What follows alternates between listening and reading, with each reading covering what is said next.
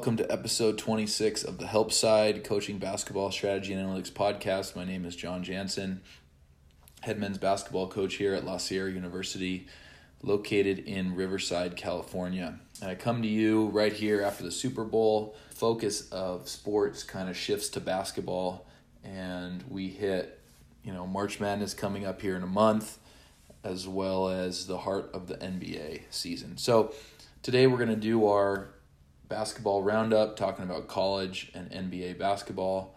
In the analytics section, we're going to talk about sacrifice, and in the strategy session, we are going to talk about some different types of presses. I got a listener email asking me to talk about the pros and cons of some different types of presses, so we're going to do a brief overview of that and kind of talk about the positives and negatives of those. So let's get right into it. I'm going to start first with the NBA. I'm going to talk about the Lakers, the Nets, and some other guys today with respect to the NBA. So talking about the Lakers first, obviously defending champs, off to a really nice start. I've really been impressed with LeBron, also terrified about how he's playing every game. He hasn't sat out one game yet, and it's just a testament to how dedicated he is, how seriously he takes his fitness and his health, and he feels like he owes it to the fans to get out there and play every single night, and he's still playing at a very high level. And there's nights where Anthony Davis has just not played for rest. Several. Anthony Davis has been missing games all the time lately, and LeBron gets out there every night, and you think to yourself, man, they're playing the Detroit Pistons, who are tanking. They're playing OKC, who's rebuilding, and these other teams, and LeBron gets out there every night and puts in his work, and it's really impressive. And look, I think there's a couple of reasons for it. Number one, like I said, he's in great health. Number two, he feels like he owes it to the fans. He owes it to basically basketball that he gets out there and he plays because he can, And all these people that have done load management and not played, he's kind of the anti that. He wants to get out there and play every game. And the other reason is, they got a lot of new players, especially, even in the starting lineup with Schroeder and Marc Gasol. And I'm a little disappointed in both of those guys so far. I didn't watch a ton of Marc Gasol last year on Toronto, but I thought, over the last few years, he's been really good. He's been a great passer, scorer, etc. He can't even move out there. I think he's averaging like 4 points a game. His passing's way down too. He looks old out there. And maybe that's why Toronto was not willing to re-sign him. Who knows? Maybe they saw this kind of coming and the Lakers didn't, because they only saw, from afar. And then Schroeder has been okay. And maybe my expectations for him were too high. Last year I think he averaged 19 points a game or something like that for OKC. But part of that is because he was probably the focal point of the offense. They ran a lot of stuff through him, and he had the ball in his hands a lot. And now he's playing on a team where he's not having the ball in his hands a lot, and it's probably a little tougher for him because he doesn't have as many opportunities. And, everyone shoots better and plays better when they have the ball all the time. And it's tough if you're, kind of one of those spot-up guys, and you have to be willing to make a shot when you get the ball or take the ball to the rim when you don't have it in your hands a lot. So I'm thinking part of the reason is LeBron wants to help these guys gel. And look, they're winning a lot of games, but I don't think they're anywhere near as good as they were last year to this point. And, I think they hopefully will be, but I think that's a big reason also why LeBron's playing in all these games. The next team I want to talk about is the Nets. And obviously since we spoke last, James Harden has been traded to the Nets. And I've watched them play a couple times, and I think they're a joke. They play no defense. They have no interest in playing defense. They use defense as their time to rest. These teams are just throwing up 60-point halves like it's nothing. And then on offense, they don't play basketball together. They have individuals who go one-on-one, individuals who don't care about anybody else except themselves, individuals that are there to stuff stats. And sure, yeah, they want to win, but winning is team basketball. And if we look at the last however many years, this one-on-one game wins, but it doesn't win championships, and you look at Kyrie, who's been a dribble first guy, and he hasn't won except when he's been with LeBron. You look at James Harden, who hasn't won, dribble first guy, and it's great. And you know what? They both have always had great stats, and they both have made a lot of money and have a lot of endorsements, and that's great for them. But if we're talking about winning a championship, it doesn't win. I can't think of any teams who have won championships running their entire offense through one point guard. It doesn't work. You need to play team basketball. And even when you have superstars, which NBA teams that win championships do have superstars, they still share the ball, they play as a team. And, the name that jumps out is Steph Curry. He's a superstar, but they played team basketball. They ran offense. They didn't just hand to Steph and he dribbles 25 times every possession. Yeah, he had some possessions where he did that, but the majority of the possessions, they played basketball as a team. And you look at these guys, Chris Paul, Lillard, Harden, Westbrook, who have the ball in their hands. And for the most part, Kyrie, with the exception of when he was with LeBron and he didn't have the ball in his hands all the time, these guys don't win. And they don't realize it. And you look at this team now, and these guys aren't playing for each other. They're not playing for the Nets. They're playing for themselves. And yes, they want to win a championship, but they want to do it their way. And this is a team that needs a veteran coach. This is a team that needs an experienced coach, and they don't have it. And so what you see on offense is Kyrie gets the ball, he dribbles around, and then he either shoots it, or if he has a dish off to somebody else, then they shoot it. And then the next time down, it's James Harden. He dribbles around for a while, and if he doesn't have it, then he dishes it, but he's most likely going to shoot too. And Durant has been the one that seems to be deferring, but of course, when he gets the ball, he's attacking as well. He's the one who probably has the least amount to prove, and he's been the one that defers. And it's funny to me that it's James Harden who kind of goes and takes the ball and says, my team. And, when it's a shot at the end of the quarter or end of a game, it's James Harden with the ball in his hands. And it's like, what have you done? Yeah, you've scored a lot of points, but he's won nothing. He's the one who hasn't won a championship, and yet he's the one who's kind of trying to make himself the alpha on this team. And he's also the newest one. Those guys were both on the team last year, and he walks in and just takes over, and I think that's kind of silly. And again, it all to me goes back to the coaching and you needing a veteran coach and someone who can manage these personalities and manage these egos and manage these guys that say, I have to have the ball in my hands. And I don't know if Steve Nash is the guy. And, I watch him on the sideline, and he looks like a guy who's never coached basketball before. He's jumping up and down. He's putting his hands on his head. He's like super, super emotional as far as the plays. Not the refereeing, but the plays. And Steve Kerr was like that his first year. But even Steve Kerr, he worked for TNT, and he was going around, and, it's documented. He said, I was going around learning from all these coaches, learning how to put together an offense, learning how to coach at this level, even though I was working as a broadcaster. Well, Steve Nash has spent the last couple of years on TNT and Bleacher Report doing soccer commentary. He hasn't been in basketball for the last couple of years. And then they just throw him into this team with probably some of the biggest egos in the NBA. And it's a joke. He shouldn't be on the sideline. And every time something happens, he turns and asks Mike D'Antoni what he should do. And it's like, this is the wrong guy for this team. Maybe he could take over a different team, but this is not the team for him because he doesn't have the experience. He hasn't dealt with this as far as from a coaching perspective. And look, at this time, I don't think they're a contender. And maybe they'll figure it out. Maybe they'll start playing defense. Maybe they'll start sharing the ball. But the way they are playing now, and I've watched them play multiple times, what they do is they play no defense. They hope the other team misses. Or they have the role players. Those are the guys that need to play defense. And occasionally they'll play defense. But really, they're not there to play defense. And then they just try to say, okay, well, we've got 3 mega talented players. We're just going to use their talent and try to beat you that way. They're not going to scheme. They're not going to run offense. They're not going to get other guys involved. They're just going to say, okay, Kyrie's better than your point guard, so we're going to let him beat him as much as he can. And James Harden is a better offensive player than your shooting guard is a defender, so we're going to let him go. And then Kevin Durant's and that's just not how you win. It's how you win games. It's not how you win championships.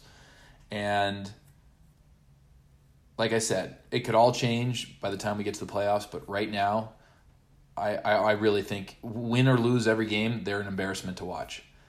And it just isn't winning basketball, in my opinion. And then I want to talk about kind of the rest, or the other guys, and the Utah Jazz just had a 10-game winning streak, and nobody really cared. They talk about it on broadcasts and stuff like that, but I didn't really care. I don't know how many people really cared. It's not like we're like, oh wow, the Utah Jazz are a contender this year. Not really. And I would throw the Nuggets, Celtics, and then some of the kind of more mid-tier playoff teams like Indiana, Phoenix, San Antonio. They're all nice, and they're nice, but I've always believed, and it's kind of been proven probably, that superstars win NBA championships.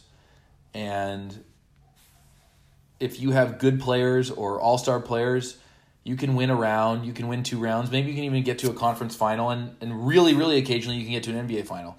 But for the most part, superstars win championships. And I know it's kind of counterintuitive to what I just said about the Nets, but I'm talking about superstars that play the game the right way. And I'm talking about the LeBrons, the Kobes, the Shaqs, the Duncans, Ginobilis, those guys, Even you could put Nowitzki in that group because he won an MVP as well.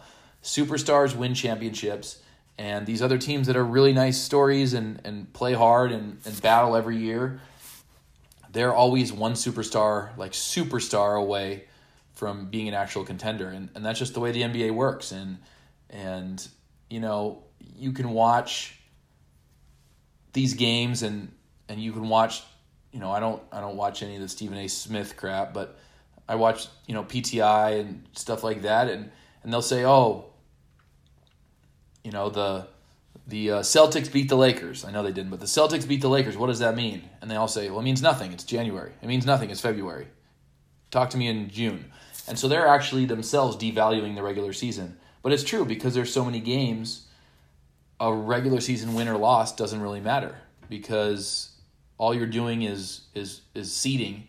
And so when these teams go on 10-game winning streaks and you look at their roster and you say, that's a really good roster, but is it the kind of roster that, is it a Detroit Pistons the year they won it, with the Wallace brothers and Chauncey Billups, like one of those teams where you didn't have a mega superstar, but you had just a really, really great roster with a lot of really, really good players?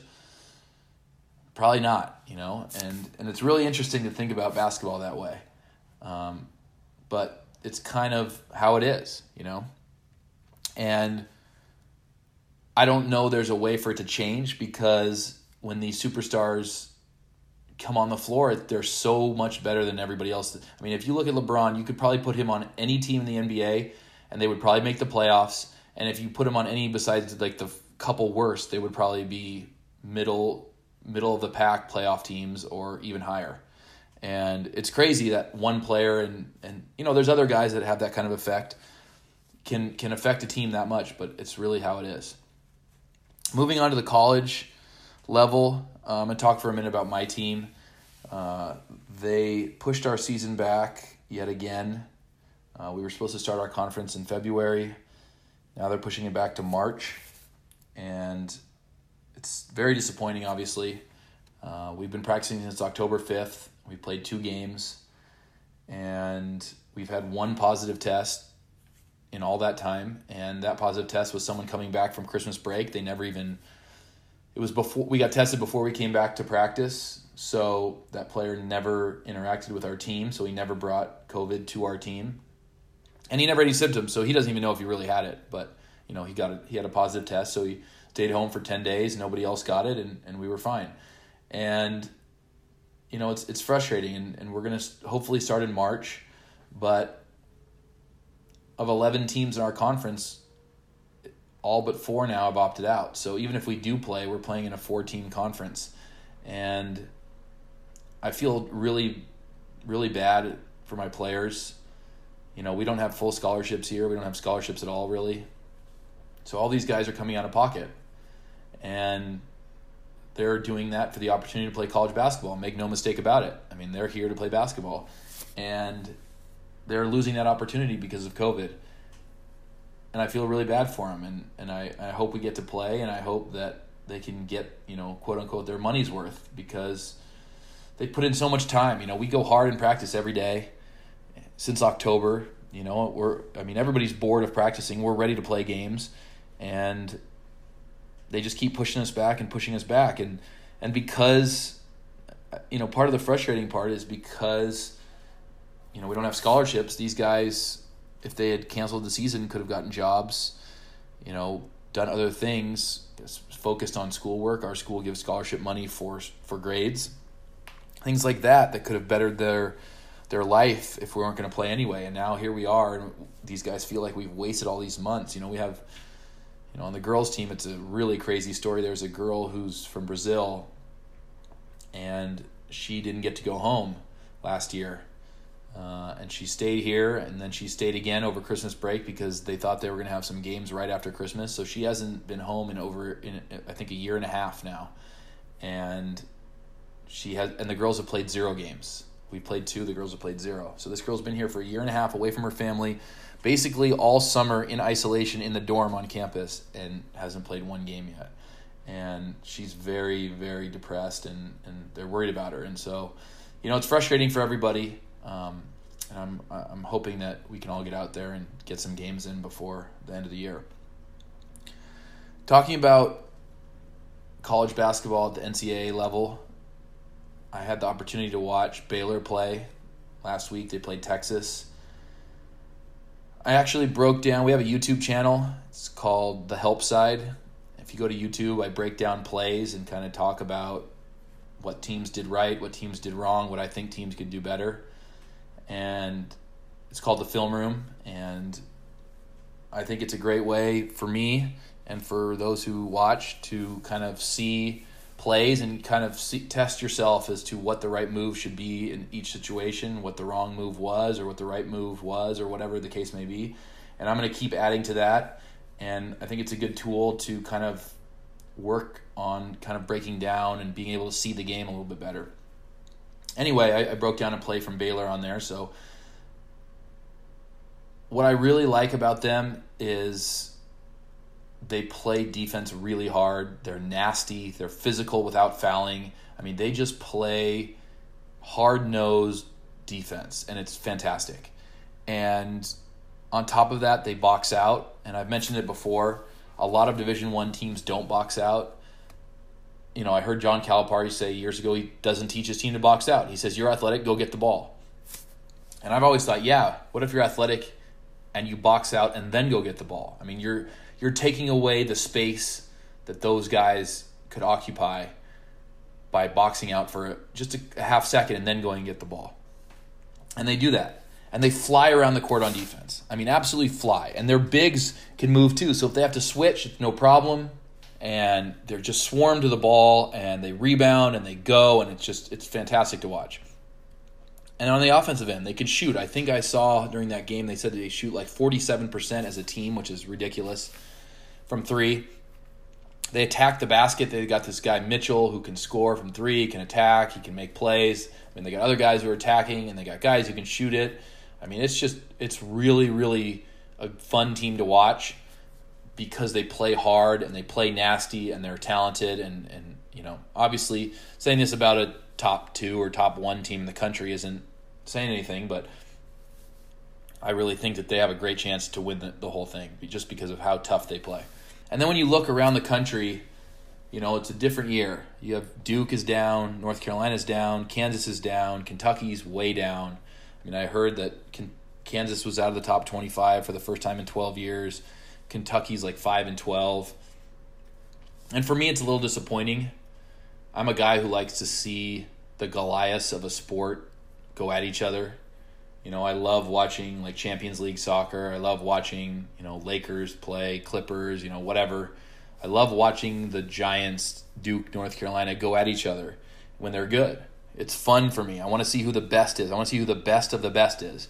And that's the one drawback for me for the NCAA March Madness tournament is when you get these upsets, you sometimes miss out on seeing great teams play other great teams. And you say, well, they lost. Yeah, They did. But if you played, that upset game 10 times, the favorite team is probably going to win 8 or 9 out of 10, or 95 out of 100, or 98 out of 100. And sometimes they lose that tiny percentage. And then you have missed an opportunity to see two great teams play against each other because of one 40-minute span where this one team didn't have their best day or this other team played out of their minds. And then you maybe get this Cinderella team that makes it to a Final Four, and then they do play one of these juggernaut teams and they lose by 30, and you have like a waste of a game because they never really had a chance, because they probably shouldn't have been there. I mean, if you think about it, should an 11 seed be the national champion of basketball? We're trying to crown the best team. Well, that's not going to crown the best team. A team that went 20-12 is not the best team in America. It's a team that won 6 games in a row. So I love seeing these big teams go at each other, and even teams who hate those teams, and people definitely hate all those teams I just named. Well, you get to see them possibly lose in the tournament or lose in their conference tournament, So having those teams down kind of makes it not as fun for me and probably for other people. But it also opens up more spots in the Final Four, spots in the elite, spots in the tournament, and probably a national champion that's different than we've seen for the most part in the last few years. We haven't seen a Baylor win it. We haven't seen a Gonzaga win it, and some of these other teams. Last year, of course, San Diego State had a great chance, and they lost out because of COVID. But if they can get to this bubble and get it done properly like the NBA did, then maybe we'll see some different teams in there. And while it isn't my favorite, I understand that people want to see different teams. I love watching Clemson play Alabama every year. People get bored of it. I think it's great. I want to see these great teams go back and forth. So that's just my opinion, but it's going to definitely look different this year when we get to March. Moving to the analytics section, I want to talk about sacrifice. And I know that it's not analytics, but I heard someone talking about sacrifice, and I kind of wanted to elaborate on it. And I'm going to talk about it first from the perspective of a player. And the question you can ask your players about sacrificing is, what are you willing to give up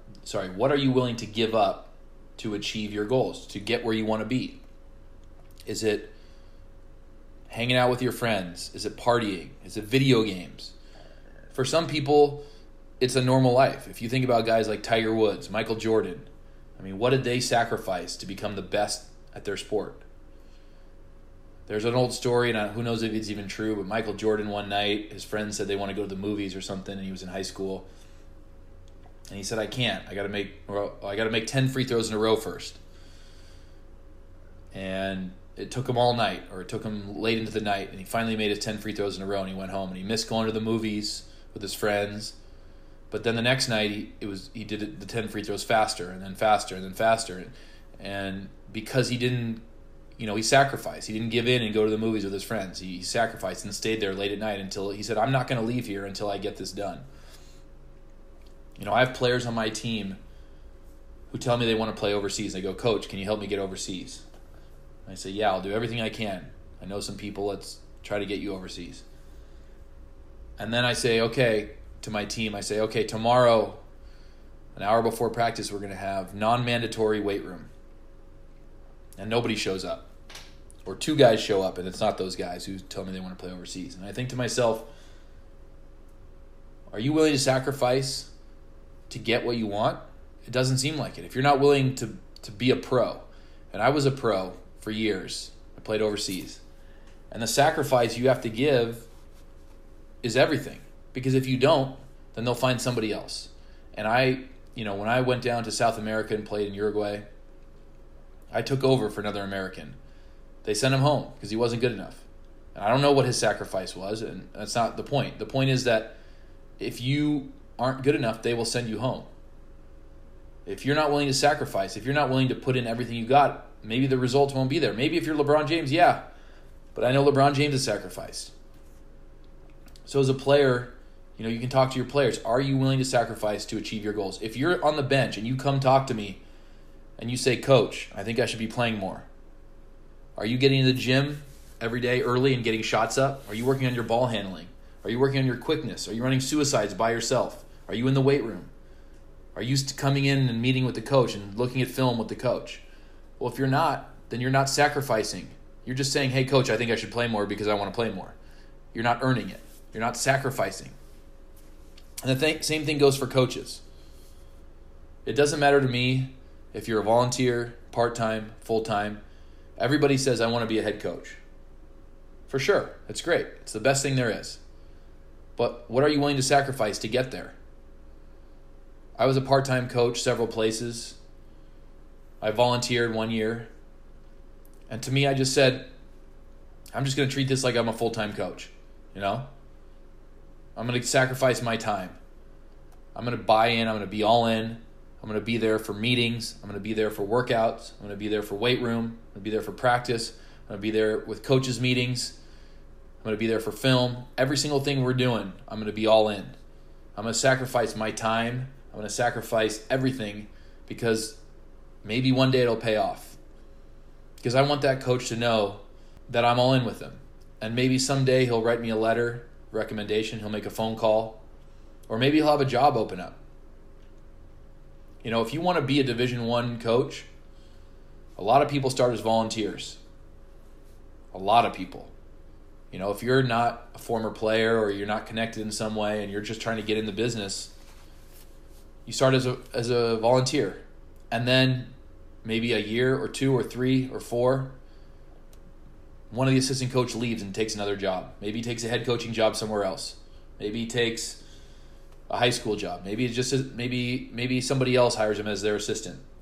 And now that coach has a void.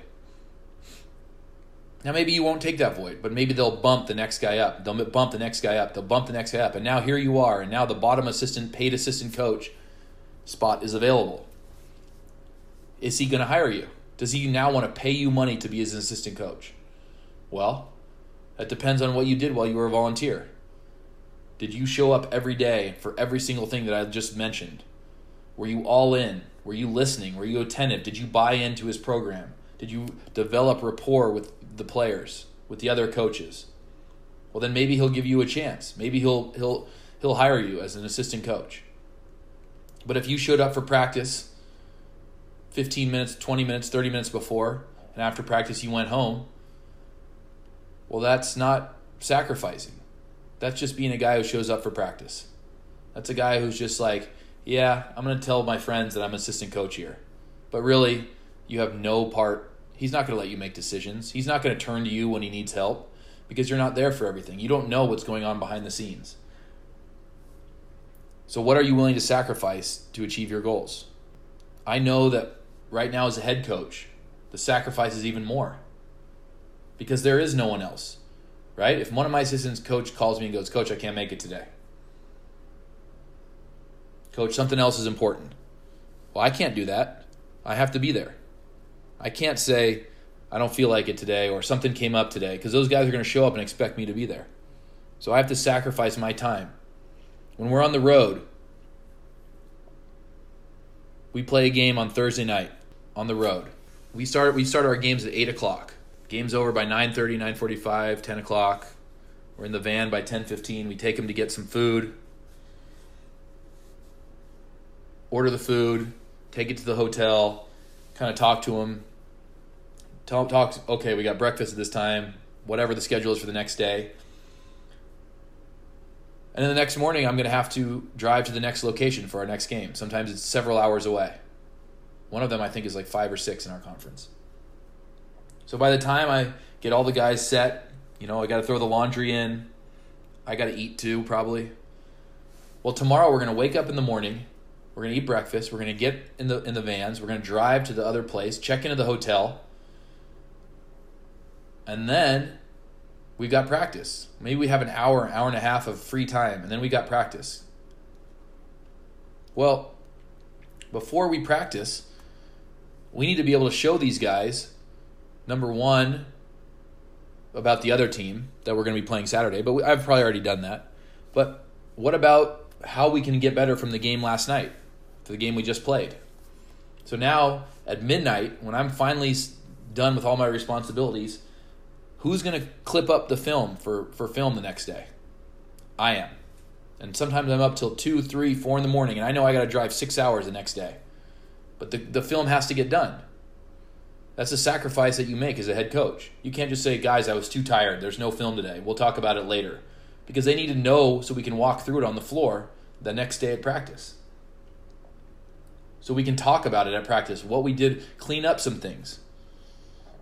That's the sacrifice you make as a head coach. Sometimes you don't get to go to bed till 2, 3, 4 in the morning. I can't tell you how many times I'm sitting here on my computer hours into the night, and I'm thinking, what am I doing? Well, you have to. That's the job. It's the sacrifice. And I know for a fact that if I wasn't willing to do that sacrifice, then I wouldn't be here as this coach right now, because they would have picked somebody else who would have. So if you're not willing to sacrifice your life, big parts of your life, to do this job, then you shouldn't do this job. Or maybe you coach at a different level or something like that. More of a fun team, So anyway, the sacrifice never stops. I've listened, and I really highly recommend if coaches speak, you try and listen to these big Division I coaches or any coach speak, and they just talk to you about how much time and sacrifice it takes to do this. If you ever have an opportunity for a question and answer session with a Division I head coach, because I think I saw Jim Beeline speak one time, and someone asked, what's your day like? And he's like, I'm up at 5 a.m. and I'm writing out a practice plan. And it was hilarious to listen to him talk about his practice plan, because he makes it must have been 4 different versions of the same day's practice plan, as he just makes one in the morning, then he gets to work, he looks at it again, revises it, then he meets with his staff, they look at it, they revise it even more, and then they wait till the afternoon, they come back for one more meeting before practice, and they revise it even more, and then they take that practice plan and take it to practice. It's like, wow, just for a practice plan. And that's just one tiny little part of being a coach at the college level. What are you willing to give up to achieve your goals is what you have to think about. And finally, the last thing I want to talk about is presses. And like I said, I got a listener email, and he asked about presses and different presses and what's good, and what the good one, what's good about each press and what's bad about each press. And I'm going to talk about it. And he coaches a younger team, and I think that the younger the team you coach, the more beneficial a press is. Like you see in the NBA, nobody presses. And it's because the players are too good. They're too fast, they're too smart, they can see the floor, they can make great passes, and so you can't really press. And even if you look at college basketball, there's few teams who press. And some of them, of course, Louisville comes to mind, have had success pressing. West Virginia. But those are just, there's 350 Division I teams. How many of them are pressing full court all the time? A handful? 20? Who knows? Not very many. So the younger of age you coach and the less skilled the players are, the more effective, in my opinion, a press it can be. So the first press I want to talk about is a 2-2-1. And it's the kind of press we run, and it's a passive press. And I really like it because it does a couple things. Number one, it slows down the offense. It makes them walk the ball up, because we're not going to just trap them and attack them. We're going to wait for them to come to us. And so when you go and attack them, well, they have to go pass, and now there's either a turnover or they're in the front court and something's happening. But with ours, it's a slow press. And they walk it up because we're not attacking them. We're waiting for them to make a mistake. And by doing that, we're hoping that, what we hope is that they put their head down and dribble into one of our traps. And I think at this level, if you go run at a guy with 2 guys, a good player is either A, going to dribble through it because he's too fast, or B, he's going to see the floor, his teammates are going to get to open space, and they're going to make a pass and get out of it. So that's why I'm not a huge fan of aggressive press. So I want him to go, oh man, I only have 5 seconds left on the shot clock. And so we kind of funnel them into a trap. And then when he puts his head down and decides, okay, I got to go, that's when we trap him. Because I think it's much harder when a guy is kind of committed to dribbling for him to make a pass. And so if we can get two guys to that guy while he's committed to dribbling, I think we'll have much more success. So what we try to do is we try to funnel them to the sideline with the two front guys. And then, of course, we bring the weak side guys to the middle. And we try to funnel them to the half-court line. And of course, we'd rather have them cross the half-court. But we really don't mind if we get a trap right there in that corner on the other side of half-court. That's okay. And the guy in the back has to be probably your most athletic player while also potentially being your rim protector, because if they break it, it's going to be a 2-on-1 or 3-on-2 with that guy at the back. But he's got to be able to get to sideline and make those steals, because when you press and you've covered that middle and the guy has no one to pass to, he's going to look straight up the floor to his guy down the lane, down the sideline. And that back guy has to be able to cheat over and get that steal. And that's where we get a lot of our steals, and we also get them from a pass back. So the pros of this, again, it slows down the offense. There is potential for steals. When we ran it, I ran it a ton at the high school at club level. Again, at a lower level, it works better. And a lot of times we would go back into a zone. You can go back into a man from it. It's a little bit harder. But you go back into a zone, and so now you're switching your defense on these guys. If you're a man team, now you're running this press, you're back into a zone, which is something different, a different look for them. So what I would do a lot of the times is I would wait till the second half, and I don't want to give away too much of what I do here, but I would wait till the second half. And look, no press is perfect. Every press is beatable. And so I felt like if I pressed the whole game, then number one, they would have so many more opportunities to see the press and start to pick it apart. And number two, at halftime, they would have time for the coaches to go and look at it and adjust to what they saw in the first half. So I'd like to wait to the second half to give the coaches, 1 minute here and there during timeouts to adjust to it. And we have had some good success with it. It definitely works better on some teams than others. And that kind of flows into the cons. The cons is you can give up threes. If they beat it, corner is going to be open, you could get some threes. You could also give up layups. If they can get the ball to middle and they can attack, you're going to have some 2-on-1s. And you got to have your guys sprinting back to try to recover and get back as quick as you can. And the final con, I think, is, I think there is a way to beat it. And I know what that is, and I'm definitely not going to talk about that right now. But, if a team comes out and they beat it a bunch of times, then I'll just pull it off. And I'll be like, you know what? This team figured it out. It's okay. We'll do something else. It's not a big deal. You're kind of trying to pick on teams that aren't prepared for it or that have weaker guards that don't see the floor really well. And this is, again, why as you move up in level, it's harder to press because good players will be able to beat these kind of things with either speed or, good basketball savvy and move the ball. And another con of this press and all presses is they take a lot of work. You can't just throw a press on and run out to a game and do it. You got to practice it and practice it and practice it, or else they'll pick it apart. Because it's much easier to beat a press than to run a press because there's so much space, especially if you're double teaming or trapping. Well, now after the trap, you're 3 against 4. So someone is guaranteed to be open. So it's a lot easier to beat it if you don't have a good press or if guys don't rotate or whatever the case may be. So it takes a lot of work and a lot of time. And actually this year we didn't put it in yet because we are so limited on time. I usually practice 3 hours, and this year we're stuck at 2, and so I haven't actually put it in this year because we just have so much other important things to do. The next press I want to talk about is the trapping press, and we do have this, but we don't use it a lot. We use it usually at the very end of games if we need to try to get a couple quick steals, and I think that's a good way to do it effectively. Is if you're because you can get a couple of quick steals, but I think over the course of a game, good teams will pick it apart. So if you're down with 2 minutes to go and you're down 8 or something like that, and you just get up and you try to get a steal and get a bucket or a steal and a 3, and maybe try to panic the other team and get some quick points. Look,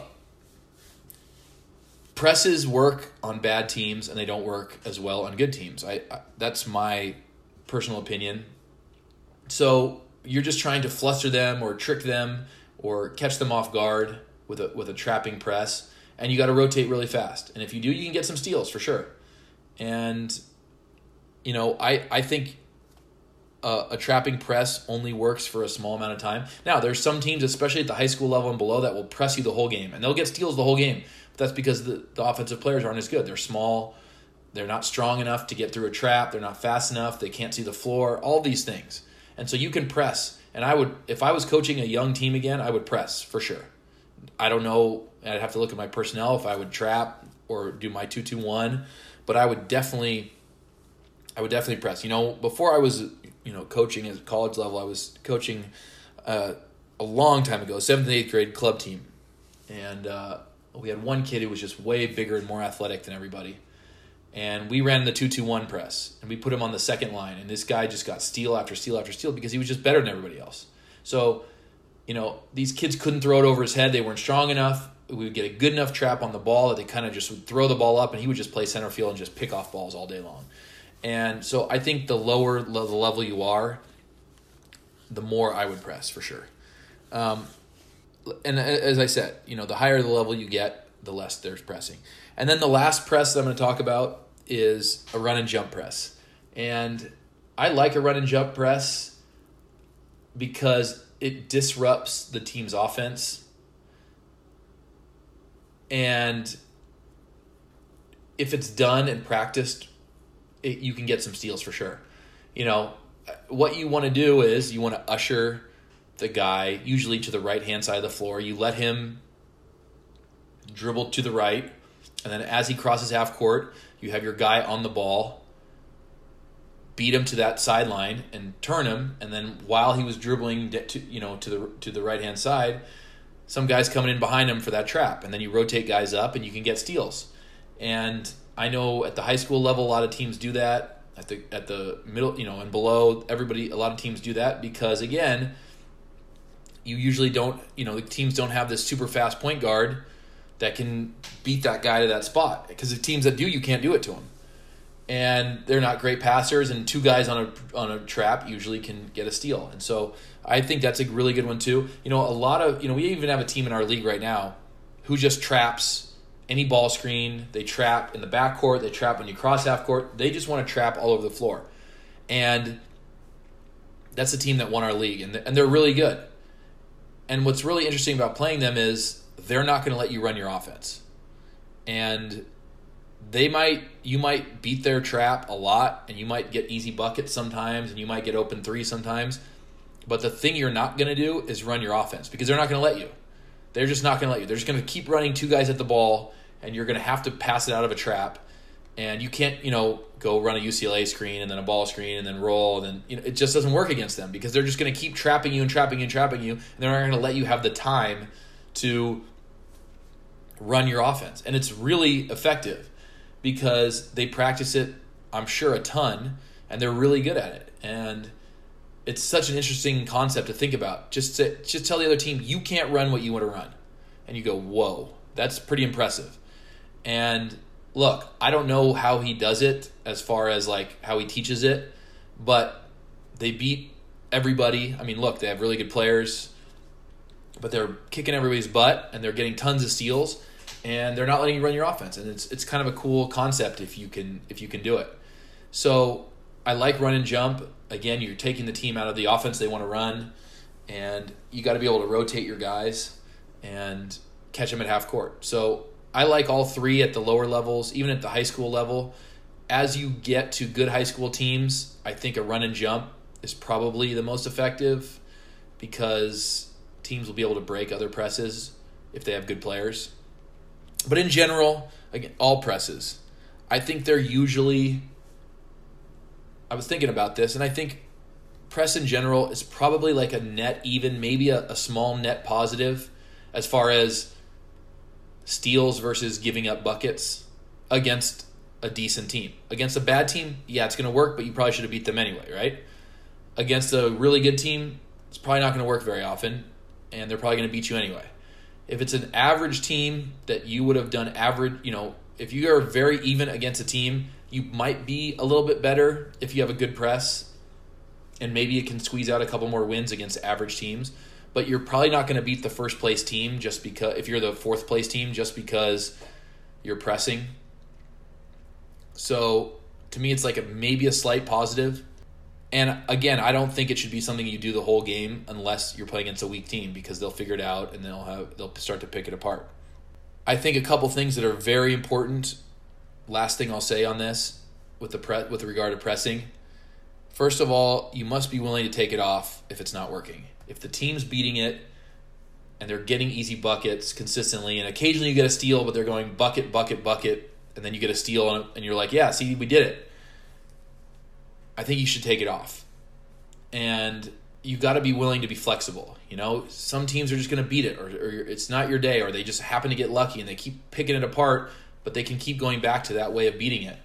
You got to just say, okay, we're not going to just throw this game away because our press is going to get beaten all night. We're not going to say, yeah, it doesn't matter, we're going to press. I hate when people do that. They say, well, we're going to go down with this no matter what. It's like, or you could pivot and maybe have a chance to win the game, And so I think it's really important that you're willing to change during the course of a game if a team starts to beat it. And maybe you pull it off for a quarter or a half or whatever, and then maybe try it once and just try to get them real quick. You don't have to run it every possession, but you don't have to throw it away completely. And then the other thing, like I mentioned before, you must practice it a ton. You need to walk through just about every scenario. It's just kind of like how you practice defense. I mean, we sit in the half court on defense over and over every day, and if someone misses a rotation or they say, Coach, what should I do in this exact spot?